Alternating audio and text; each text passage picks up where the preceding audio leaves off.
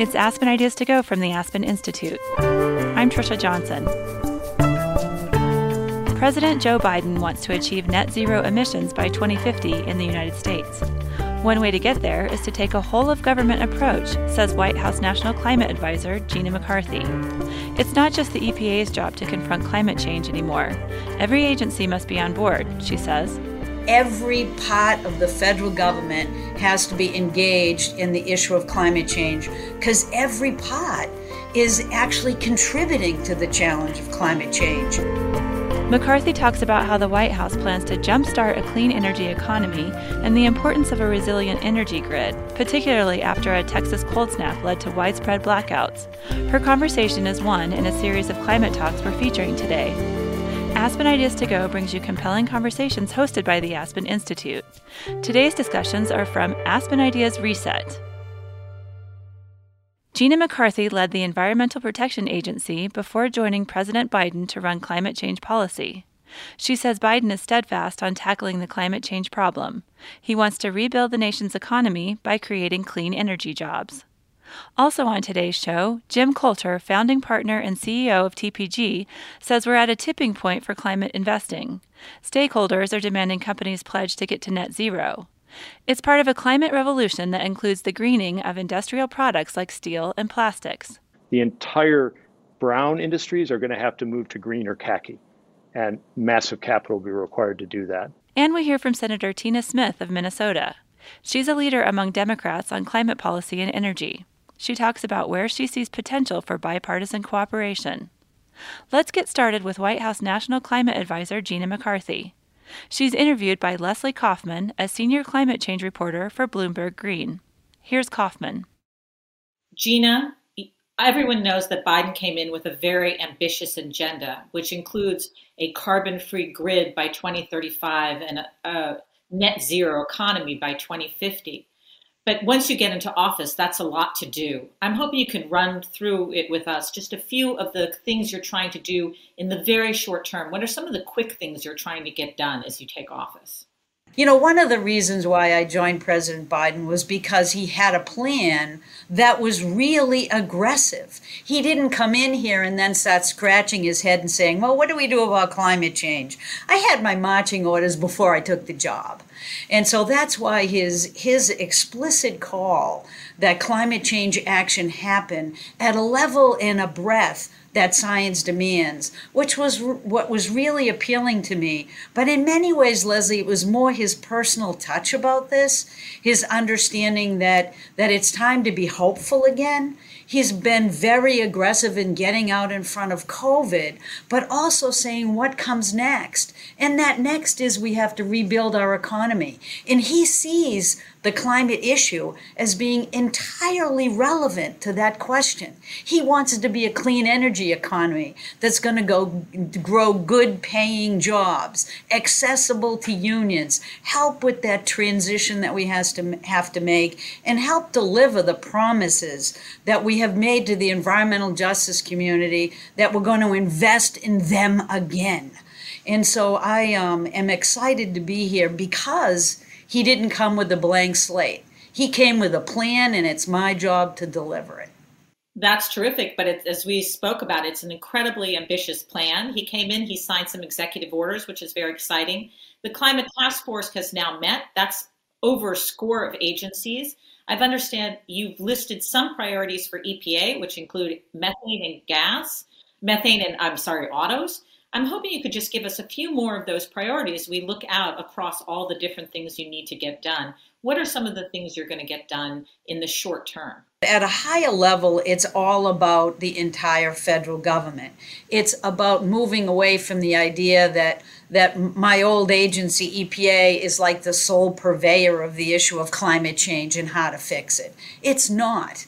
And so President Biden really created this domestic climate office in my position as a way to say every part of the federal government has to be engaged in the issue of climate change because every part is actually contributing to the challenge of climate change. And so it's all about a whole of government approach so that everybody is looking at their programs and their policies to make sure we're not funneling money to the fossil fuel industry, but thinking instead about the jobs of today and tomorrow and where we need to be. And one of the most important things that we can bring to the table is our ability to actually procure products and services in a way that's going to jumpstart a clean energy economy and send the kind of market-based signals where the private sector will say, aha, so we have lots of electric vehicles being purchased by the United States of America, thousands of them that they might buy every year. Maybe I can edge up to making that 2035 idea that we're going to go all electric that GM announced, something that will be good for everybody.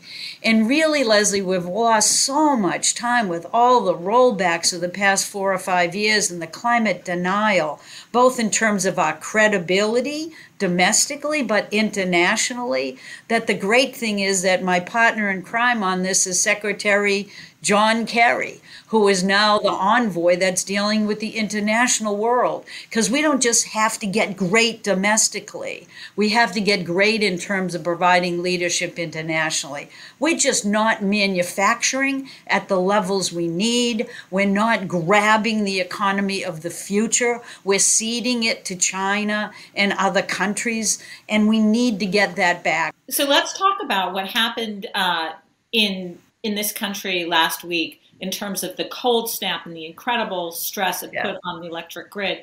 That was interesting because it showed the weakness of America's electric grid, which I wonder whether you're going to be addressing. But it also showed some of the politics you're up against. You were immediately attacked by the fossil fuel industry for focusing too much on renewables. And this also leads to a question of how much are you talking to the fossil fuel industry and consulting them as you move forward? Yeah. Well, certainly we're talking to everybody who has some words of wisdom to share and ideas on the table, because part of this is about making sure that it's an open and transparent public process about what we do. The issue in Texas seemed to be a surprise to everybody when we know that climate change is not just creating heat waves, it's creating challenges at both extremes. So now we're seeing record temperatures in Texas, but it wasn't too long ago that they had similar challenges with their grid, and maybe a decade or so ago. And so what we need to do is make sure that our grid is resilient. And we have to fill the gaps in our transmission so that renewable energy can thrive all across the United States. You know, people may not realize it, but in 2020, we had tremendous amount of growth in both solar and wind, and that was because it's cheaper. It's competing effectively. What happened in Texas was not a failure of renewable energy. It was not a sign that more renewable energy is bad for you or provides instability. Just the opposite. It was the fact that they had not invested in their own systems of refineries to be able to keep them functioning. And they did not have a grid that connected Texas with other states in a way that other states are aligned together to make sure that we're relying on one another as a country. So it made the response to that much more difficult. You know, if renewable energy we know is competitive and it's cheaper, and that doesn't matter if you're in a Democratic state or a Republican state. It only matters because we know that it's essential for a clean, healthy, and productive future, but it's also essential today to keep costs down. And so we're going to keep pushing in terms of clean energy and looking at that as the biggest opportunity we have for a stable economic recovery, but one that also grows lots and lots of jobs. While these goals of getting to a clean grid by 2035 and a net zero economy by 2050 are short, they're also long in some sense. They're still 15 years off, and you're only in office for 4 years. If we were going to look at you at the end of 4 years and say, what are the metrics, what are the milestones that need to be accomplished to know that you guys really moved the ball, what would we look at? You know, Leslie, I think the whole trick to this is to recognize that envisioning how you get to net zero in 2050 is a difficult task because there's so many years in which innovation is going to happen. So what we need to recognize that even with the Clean Power Plan that I put out to regulate greenhouse gas emissions from the power sector when I was EPA administrator, that didn't take more than a week for the Supreme Court or something to stay that rule, right? But nevertheless, it sent a market signal that was undeniable. And we have moved far faster than we ever would have regulated. And so we have to look at this as an opportunity right now for us to develop a nationally determined contribution, which is our way of telling the international community, now that we've rejoined Paris, what we intend to achieve for reductions by 2030. And we're going to deliver that to send a signal about how we get to a strong NDC number in 2030 that puts us on that pathway to 2050 net zero. So you're going to have lots of opportunity to make a judgment in April about how aggressive we're going to be, about all the analytics that underpin it, that looks at transportation, housing, the power sector, the building sector, and what we think we can do as a country moving forward. So I think you'll have plenty to judge. We have plenty that we're going to move out and do. Lots more executive orders to actually roll out. Lots more opportunities for public discussion, and lots of jobs that we're going to create. That's terrific. I just do want to add one. Does that mean we're going to have clear metrics? You're publishing clear metrics in April that will let us know what, for instance, where you'll be in transportation, where you'll be in electric generation? Yes. We have a 2030 goal, and we'll be able to underpin it in each of those sectors to tell you what we think is happening in those sectors now, how our investment and our standards are going to push that forward. We'll have opportunities to work with states and cities to get their take on what beyond the federal is going to happen. And we're all going to stand together in Glasgow in November, and we're going to make the United States a proud country again in that forum.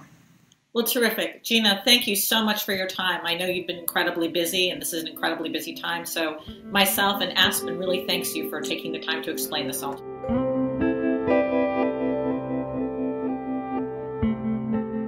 That was Gina McCarthy, the first ever White House National Climate Advisor. She spoke with Bloomberg's Leslie Kaufman. Next up is Jim Coulter. He's a founding partner and co-CEO of TPG, a global private investment firm. He talks about climate investing and where his firm sees the biggest potential to make profit and impact. Coulter is interviewed by Ed Hammond, senior deals reporter for Bloomberg News. Here's Hammond.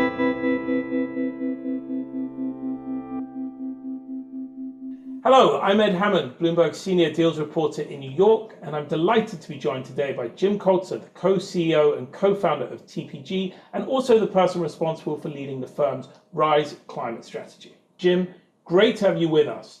Let's start with this. You've talked about us being at a tipping point for the way climate and ESG investing is being done. Explain that to me a little bit.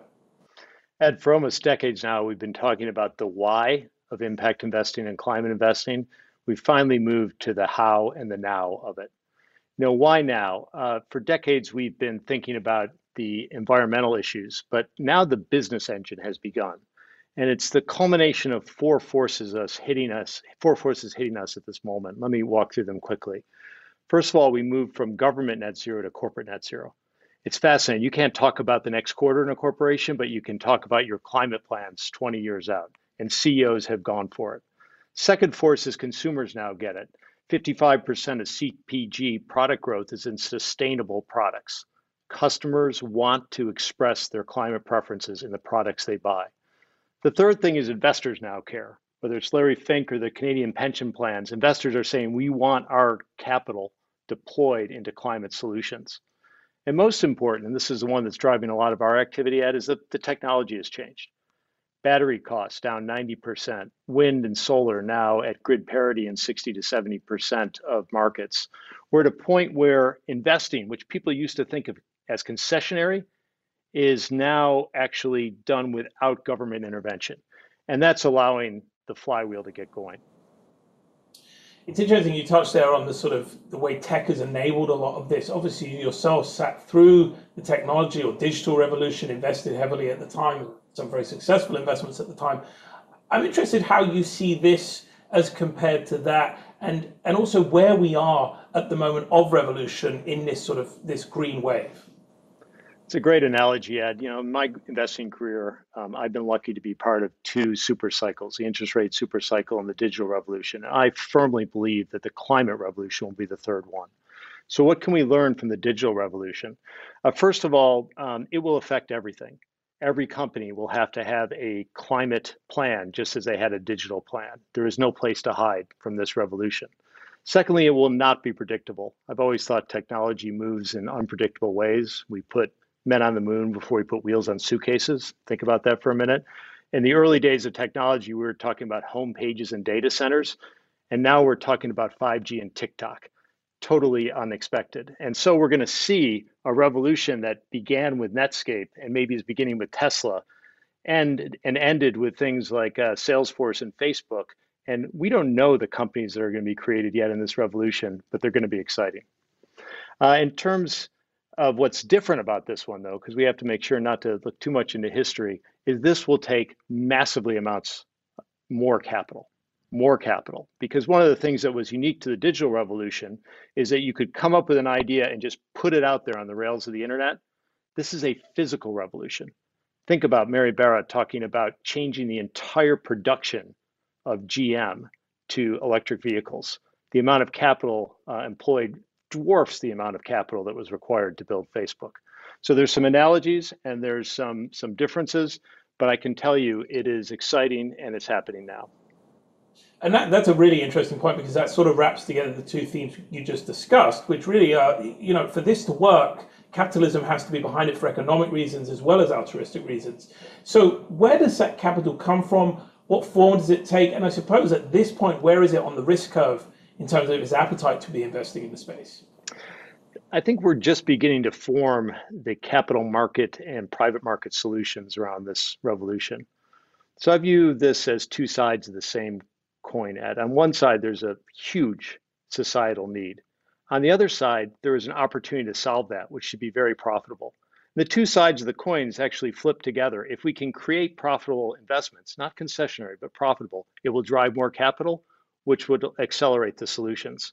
So the capital market has to move out of philanthropy and concessionary returns with government supports into an out and out search for innovation, capitalism, and profits. And if those profits are developed, and you certainly see that in the stock market today with anything climate related, it will draw more capital and will draw more innovation. The odd part at the moment is the market is set up in something I haven't quite seen before. On one side, there has been a lot of discussion of clean tech. And perhaps playing off the digital revolution, there was venture capital that got there early. On the other side, there's contracted renewables, which are infrastructure assets. What's been missing is the middle of the market, which is the building of the great climate companies of tomorrow. And that's an area for private equity, and it's an area where the tools of investing and physical investing are going to come into play. And that's an area that we're very focused on at this moment. Well, when you're looking at investing and where to put those dollars, I mean, there are some sectors that are obvious performers already in this space, electric vehicles probably being foremost among them right now. But what are the big drivers going to be when you're thinking about, as I say, where to deploy those dollars? I think generally people are thinking about the climate revolution much too narrowly today. It's like the early days of technology when people talked about hardware and software. We've gone into this deeply. There's about 70 different subsectors that we're mapping that affect everything from materials to carbon capture, all of which are developing along technological and economic curves. But to simplify that, we're really approaching the market in 5 pieces. The first is clean energy, which is a remaking of the grid. We're watching it this week in Texas, Ed. We have gone from a single one-way unidimensional on-demand power grid to a distributed grid. And that creates both opportunities for solar and wind, and it creates massive chaos because it's much more complicated to manage. The second area that we're interested in is clean transportation, which right now there's a lot of focus on electric vehicles and on Tesla, but might Tesla be the Netscape or AOL? Are there a lot more companies to come? If you go back to Detroit in the 1920s, there were 150 car companies in Detroit. They worked their way down to 3. It's starting with the electrification of the car and system. It's moving to charging stations, and ultimately it may end up in hydrogen. Massive 30-year play. Third area we're looking at greening industrials. Every type of industrial is going to have to change. We've created a steel mill with 90% less carbon footprint. It's a LEED certified steel mill. We're looking at plastics that are carbon negative. The entire brown industries are going to have to move to green or khaki, and massive capital will be required to do that. Fourth area that we're looking at are natural solutions and agriculture. Agriculture has a huge part of the emissions footprint, and it's distributed and needs substantial help to change that. And the final point is really a lot around what we call enabling solutions. This is the picks and the shovels. Like, how is this going to happen? So, for example, there have been 1,500 net zero pledges. As I said, corporations are on this. But to do that, there's not a clear pathway. So we've invested in one of the largest producers of carbon credits, because that market is obviously going to explode and complexify as we move through it. We're doing big data for power grid management. We're doing services for energy efficiency across the US. So this idea of driving forward climate, not as an individual activity, but as an economic sector, is something that the financial world and the investing world is going to have to engage in. Jim, let's just end on this before it gets to that point where it is, as you say, sort of a viable economic sector in its own right. There is still the need for hope. People need to hope that this is something that can be achieved. So let me ask you, when you're looking out at this market today, what gives you hope about now, and what is feeding into it right now that it will get to that point, that in 5 years you and I might be sitting here having this conversation and it will be the norm? It will no longer be something we're talking about in theoreticals. You know, the hope for me is that we have moved beyond the why, and we are clearly engaged in the area that business is good at, which is the how. And why I see particular hope, and I'm really dedicating a lot of my activity to this area, Ed, is that the top down and bottoms up are resetting together. Top down, customers, governments, CEOs, investors, they are requiring attention to this issue. But bottoms up, as I go to work every day and look at the entrepreneurs who are resetting these companies, the ideas and technologies which have been brewing for years, and in some cases decades, they're coming together at a moment in time, and literally it's accelerating on a daily basis. So I think a lot of people are looking at it top down, but as I sit within the ecosystem that is TPG, 250 companies, a huge pipeline of opportunities, it's there, it's happening, it's exciting, and it's a reset. Jim, fantastic. Hopefully next time we'll talk, it will be, as you say, the norm. Jim Coulter, thank you so much.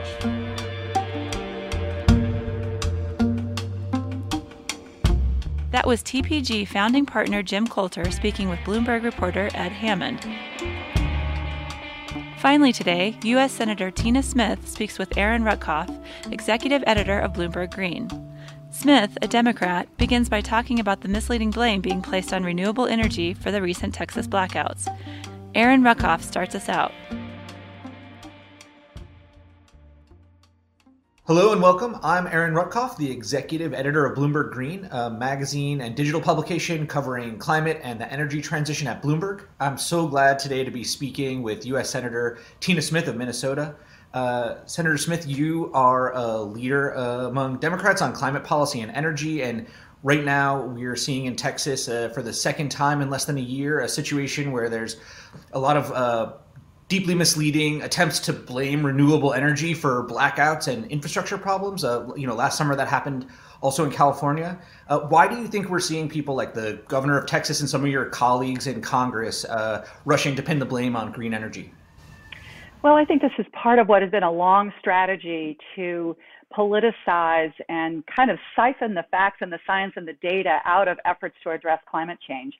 You know, what's happening in Texas, first of all, is tragic. We've had a significant loss of life. We have people that are literally boiling their water because water systems are failing in big cities around the state. And the reason that this is happening has nothing to do with renewable energy. in Texas. In fact, renewable energy is, I think, somewhere in the neighborhood of only 10% of the energy, makes only about a 10% contribution to the energy in Texas. It has to do with the failure of fossil fuel, especially natural gas. And why has that failed? Because of a complete failure to weatherize the natural gas system for extreme weather events. And, we know that we're going to be seeing more extreme weather events rather than fewer of them. So this is entirely predictable. And in fact, the Federal Energy Regulatory Commission warned Texas about this 10 years ago when there was another big crisis. So the opportunity to move forward on clean energy is an opportunity that we have to seize in this moment. Looking at the kind of backlash that we've seen against wind turbines in the Texas story, it struck me to look up that Minnesota itself it has a large amount of wind power happening, and the state's obviously far colder than Texas. So, I mean, exactly. that goes to your point about weatherization and these being things we can prevent. I know you've been a part of attempts in the Senate to steer resources towards green energy standards for the country.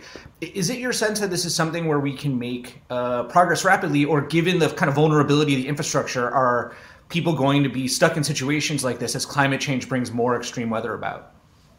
Well, you're talking about wind energy in Minnesota. Minnesota is a powerful wind energy state, and our wind energy has been functioning very well, even though Minnesota temperatures have barely broken zero over the last 10 days. And that's because we have our wind turbines weatherized. So the thing that I think we have to focus on is that we are at a turning point in terms of both the policy, in terms of the technology, and also in terms of the politics when it comes to clean energy. We are seeing dramatic cost curve declines in renewable energy. We are seeing a much higher acceptance, for example, in rural parts of my state for wind energy because it augments farm incomes. And the politics of this are changing as well, especially as we, with the President Biden, focus on how moving forward on clean energy can be good for costs, can be good for jobs, can be good for our country's competitiveness, and it can be good for our health. Well, I want to ask you about that turning point because I know in 2019 you put together legislation on national clean energy standards, and then the Biden election happens, and we see the goal get even bigger than what you tried to do in 2019, right? So now we're looking at Biden's attempt to have 100% clean electricity grid in the United States by 2035. Can you talk to me about that change over the last 2 years and what you think is possible now in the Senate? Yeah. Well, for really, decades, that discussion, the debate, the political debate around clean energy has been around, on the one hand, sort of saying that you can't move too quickly because you're going to have high costs, you're going to lose jobs, it's going to be countered, people are going to have to make massive sacrifices in their personal consumption patterns, versus like we have to do this or we're all going to die. I mean, it's been a stalemated conversation. And I believe that that is changing. And in order to really push the change through with the work that President Biden and Vice President Harris are doing and the work that we want to do in the Senate, is to focus on how we can do this in a way that expands job opportunities and expands our competitiveness. You take a senator like Joe Manchin, who is a very important senator in the Senate now because he heads the Energy and Natural Resources Committee, and because he represents a state that has basically produced the coal that has made the lights go on and the power, the heating go on for people in this country for 100 years. You can't just say to Joe Manchin, oh, you all just have to change. You got to figure out a place-based strategy for how his state can be competitive and his workers can have great jobs in order to be successful. I know there's been a big emphasis with the arrival of the Biden administration on an idea not just of jobs for people who are pushed out of old fossil fuel industries by this transition, but of a bipartisan approach to some of these issues. Do you see there being a middle ground? What does a bipartisanship on climate and clean energy legislation look like right now? Well, look, I'm not naive about this. This is going to be complicated and it's going to be difficult. And I say this without trying to be partisan about it, that the Republican Party is actually, over the last decade or so, has moved away in many regards from being supportive of moving towards a clean energy future. But there are glimmers of opportunity, and I think we have to seize them. In the last legislative session, I was successful in working with Republican colleagues to pass some important pieces of clean energy legislation to expand battery storage and research into energy, wind energy. I think you have to build out from that. But I think that making progress on a clean electricity standard, for example, making progress on improving our electric grid so that it has the resilience and the reliability that we need with renewables as well as with what's happening in Texas. That's going to be hard work, and the coalition isn't built yet, but we're in the progress of building it right now. I don't want to go too deep in the weeds of the mechanics of getting stuff passed, but if it proves to be the case that there aren't 60 votes there, do you feel like it's necessary in order to address climate to go around or do away with the filibuster if that's what's standing in the way of a very meaningful climate legislation? One of the things that we're working on right now is how this process that's called the reconciliation process could also be used as a way of moving clean energy forward.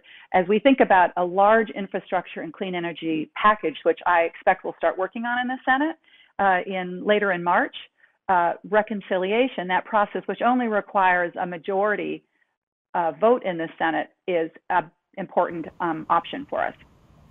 And now if we're thinking ahead to 4 years from now, how do you judge success? I mean, I know the mantra from the president and the vice president is that climate is jobs. So are you measuring success based on creating jobs around clean energy? Is it something where you're looking at particular climate metrics to see whether we're on a path towards progress? How do you judge basically if we're moving in the right direction?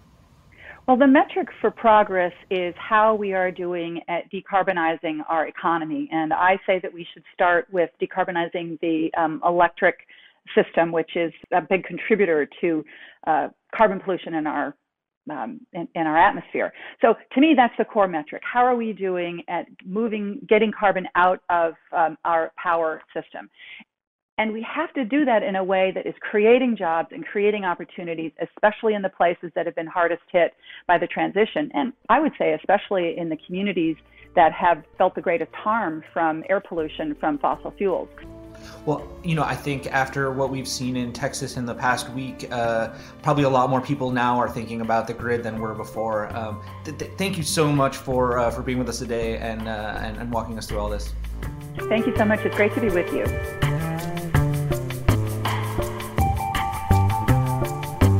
That was Tina Smith, a U.S. Senator from Minnesota. She spoke with Aaron Rutkopf of Bloomberg Green. All of today's climate conversations are from Aspen Ideas Reset, a digital event held in late February. If you'd like to watch the videos and more talks from the event, you can find them on our website, aspenideas.org. Make sure to subscribe to Aspen Ideas To Go wherever you listen to podcasts. Follow us on social media @Aspen Ideas. Today's show was produced by Marcy Krivonen and me and programmed by the Aspen Ideas Festival team. Our music is by Wonderly. I'm Trisha Johnson. Thanks for joining me.